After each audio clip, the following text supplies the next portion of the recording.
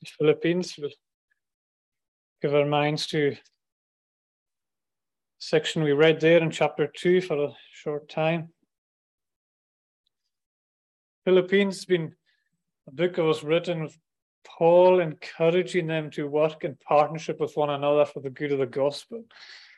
He's pleading with them to work together, to show compassion to one another, and to ultimately find our encouragement in Christ. Prior to what we read, you can see, if you have the ESV Bible, it titles that section, Christ's Example of Humility. And through there it says, maybe the most notable verse that we have within our memories is verse 5. Have this mind among yourselves, which is yours in Christ Jesus. One of not doing things from selfish ambition there in verse 3. Out of humility, counting others more significant than ourselves. All these attributes that we find in Christ are our example to follow in our working together to build up one another and to build up the church of Christ. And in this section here, we have that therefore at the beginning, which immediately points us back to what Paul is saying and that example that we have in Christ. Because of what Christ has done, he says, therefore, look at Christ first. And then, therefore, my beloved, as you have always obeyed, as he talks to the people, so now, not only as in my presence, but much more in my absence, work out your own salvation with fear and trembling. For it is God who works in you, both to will and to work for his good pleasure. And in this, what comes through is the character that is built within the people of Christ, the character that is formed by the work of Christ in their hearts. Paul says, set your mind, pretty much, set your mind on the things of Christ. Look to Christ.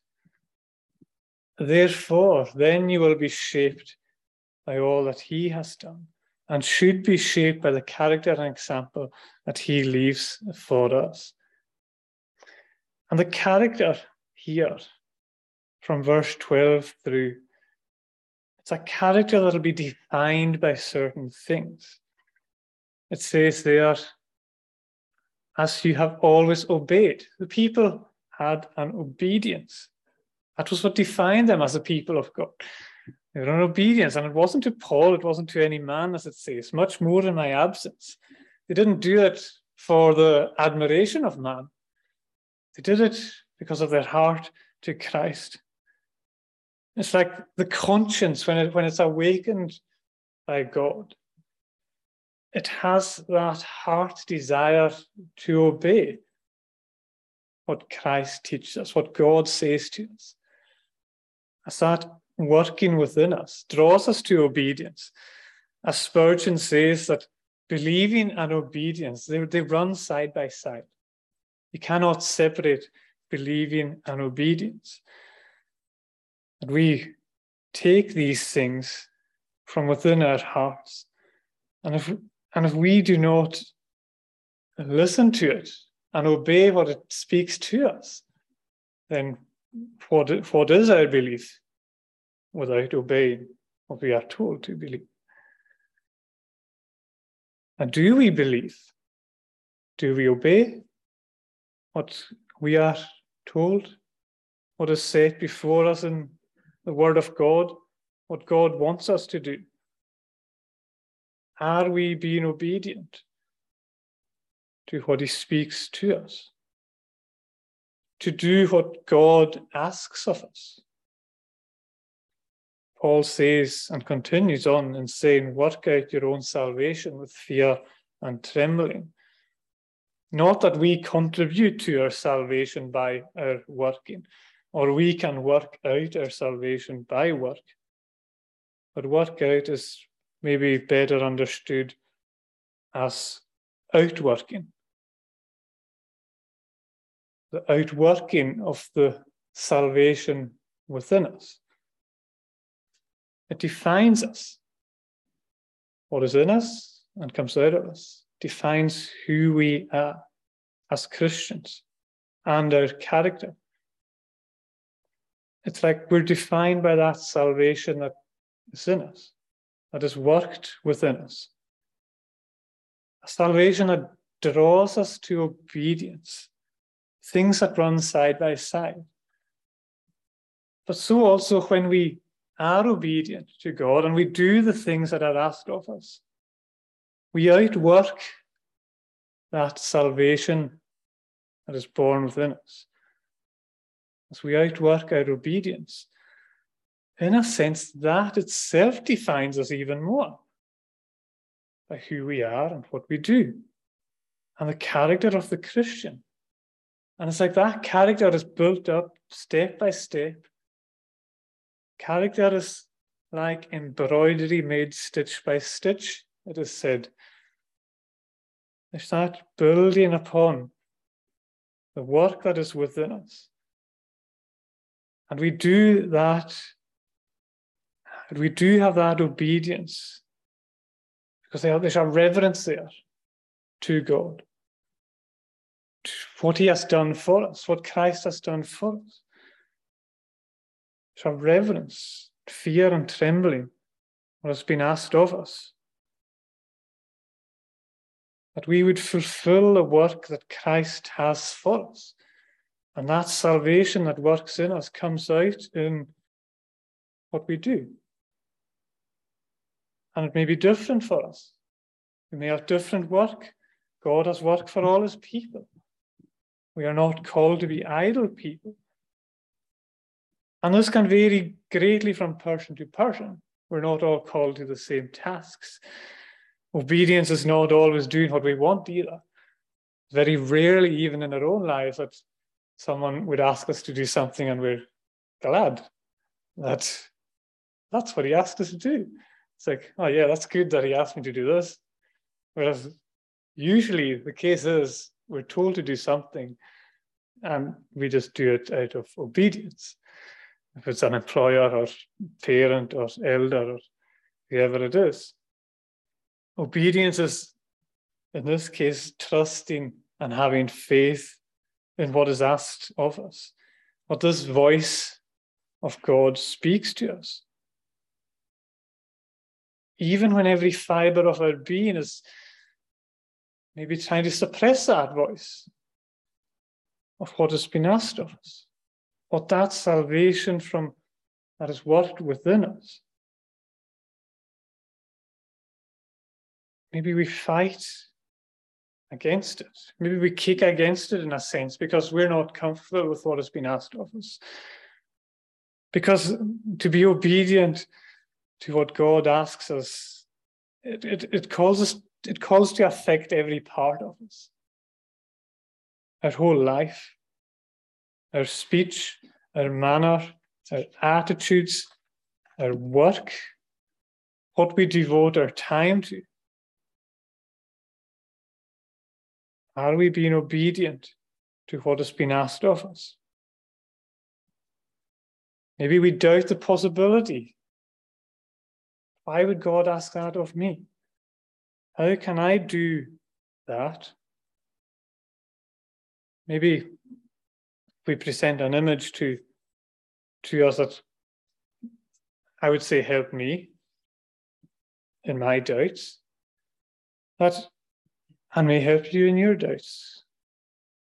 But we can so often, as a child, it's not limited to childhood, it goes into adulthood as well, that we do things we shouldn't do. And then if we're caught or a parent would come and say, why did you do that? We would point and say, well, he told me to do it. And it essentially takes us back to the Garden of Eden, where the blame is passed on to another. And he says, well, he told me to do it. And yet it's something that we find ourselves doing so easily. When a pure voice tells us to do something that we know is wrong, and yet we find ourselves doing it. Whereas on the flip side, when it is God that asks us of something to do, something good, something hard, most likely. And yet we don't do it. What would it mean for you, having been directed to something or having something to be obedient to, whatever it is, I don't know. And yet it's so clear to you, and yet you kind of kick against it because you're not sure if you can fulfill what is asked of you. And yet what would we say when we stand before Christ? And he says to me, he says to you or to me that it was me that told you to do it. It wasn't a poor voice that you so easily listened to and would do to bring you into things that were not good for you. You listen to them voices, but when I spoke to you from my word, with all assurance to do what I asked you to do, and yet you did not do it. You were not obedient.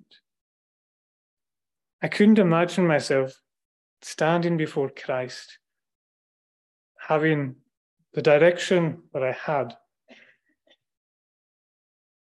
and to kick against it. When he would ask and say to me that I gave you encouragement, every encouragement to do what I asked you to do, and I told you to do. But you listened to a purer voice, which could often be our own voice, because I cannot do it. Calvin says on that nothing is more fatal to us than to refuse to give ourselves in obedience to God.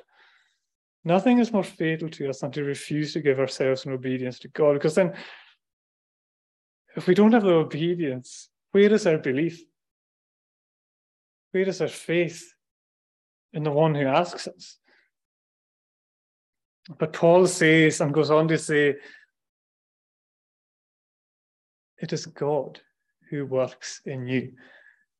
It's almost as if the doubts that you have, put them to the side. I know you have doubts, but it is God who works in you. It is God that does that work of redefining you, who in the beginning, he redefines you as a Christian within you. God is at work in your heart. But so he continues to define you clearly and with more clarity, step by step, stitch by stitch, in that almost sanctifying nature as we become more Christ-like in obedience. It is God who works in you. And there we have confidence, not in ourselves, but in the one that works within us. And see what obedience brings there. For it is God who works in you, both to will and to work for his good pleasure. You ask yourself, can we please God? Well, we can, if we obey him and we listen to him. If we obey his will and do his work for his good pleasure. Pleasing to God, and it always puts before you the idea being obedient to God is pleasing to God, and yet man's chief end is to glorify God and to enjoy him forever. As we glorify God in what we do, and that outworking of our salvation and being obedient and giving him, it is glorifying God in what we're doing. And yet we ourselves have enjoyment in God because of these things also. It's an interesting comparison to make. But there's other marks that distinguish define and distinguish the people of God. They do all things without grumbling or disputing. Well, that's a challenge to us all. We also find it so natural to do these, to do grumble and dispute things. But he's saying, don't do all things without that. It's like, if you think about grumbling and disputing, it puts like a layer of negativity into things. It's like this hidden layer that just does not help. And Paul says, it does you no good to be grumbling and disputing with one another or at things that are happening within the church. Paul's calling them to partnership together, to work together for the glorifying of God's name. Just do things without grumbling or disputing. Blameless and innocent. There's high standards being spoken of here that is asked of the Christian's character. We should be blameless and innocent, without blemish in a twisted, crooked generation. In a twisted and crooked generation. We're not separated from the twisted and crooked generation. We live within them. And I'll give you an example of that in a wee minute. And sometimes it's hard to live to be this character within the twisted and crooked generation, as it were. To be this light in the darkness, to shine. Sometimes people can spot that you are different. There's a distinguishing feature about you. And they can ask, even if they don't know anything about Christ, they can say to you, well, you don't swear like we do. You don't drink like we do. You don't take drugs like we do. You don't have relations with other people like we do. You are distinguished from us. In many ways, it can be quite clear how we're distinguished. Even if they don't know about Christianity, they spot the working of salvation within you, coming out of you, even in these small things. Other times, people don't pick up on it. And that's far hard. That's way harder. When you're a Christian living within the twisted and crooked generation, people do not pick up that you're a Christian. And they're expecting the same things of you, to be living as they live, almost to be as the same family as they are. And we've got to tell them who we are. It's hard.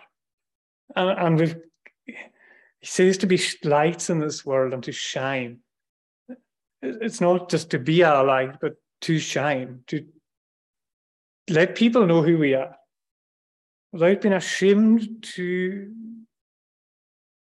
give out the light of Christ that has been worked within me.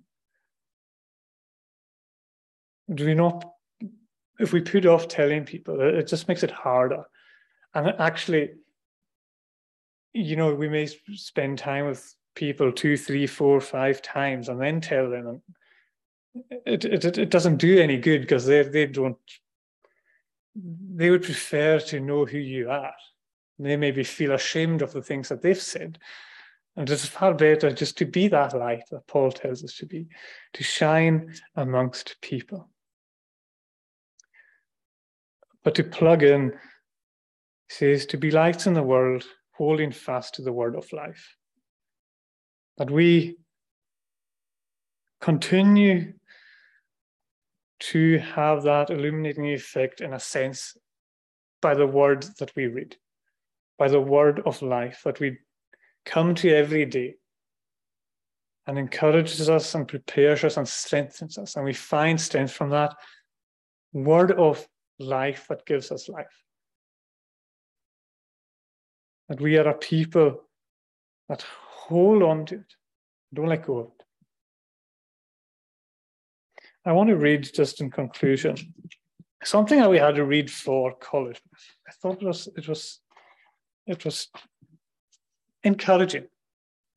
It's one of the first Christian apologetic writings. So this was written in 125 AD. This is old, just after the Apostles. And it's a letter to someone called, if I can say it right, Dionysius. So the letter to Dionysius, it's about someone saying to this man about the mystery of this new people, the character of Christianity. They call themselves Christians. And it's almost like comes across as a strange character of the Christian, someone from the twisted and crooked generation, someone on the outside, trying to understand what is the Christian character. Let me read this for you. For Christians cannot be distinguished from the rest of human race by country or language or customs. So he's saying they live within the people. They're not distinguished outwardly. You can't go into London and say, he's a Christian, he's a Christian, he's a Christian by what they wear. They appear. They cannot be distinguished by the rest of human race. They live in Greek and barbarian cities alike. They follow the customs of the country and the clothing and the food, etc., the daily living. They live in their own countries, but only as aliens. They have a share in everything as citizens and endure everything as foreigners. Every foreign land is their fatherland, and yet for them, every fatherland is a foreign land. This guy's trying to understand these Christian people. They marry like everyone else, and they beget children, but they do not cast out their offspring. They share their board with one another, their homes, but not their marriage bed. It is true that they are in the flesh, but they do not live according to the flesh. They busy themselves on earth, but their citizenship is in heaven. They obey the established laws, but in their own lives, they go far beyond what the laws require. They love all men, and by all men are persecuted. They are unknown, and still they are condemned. They are put to death, and yet they are brought to life. They are poor, and yet they make many rich. They are completely destitute, and yet they enjoy complete abundance. They are dishonored, and in their very dishonor are glorified. They are defamed and are vindicated. They are reviled, and yet they bless. When they are affronted, yet they still pay respect. When they do good, they are punished as evildoers. Undergoing punishment, they rejoice because they are brought to life. They are treated by the Jews as foreigners and enemies and are hunted down by the Greeks. And all the time, those who hate them find it impossible to justify their enmity towards them. This man's just looking at these people and going, who are these people? He's thinking the characteristics of them. They're grappling with them. What has been worked within their hearts? And we know it is the salvation that Christ has given them. And their obedience to follow the example that Christ has left for them. I just found that quite encouraging, that the character of the Christian was there right from the beginning. And so may it continue to be with each of us. I pray these would be thoughts that will be blessed and encouraging to us. We'll conclude by singing to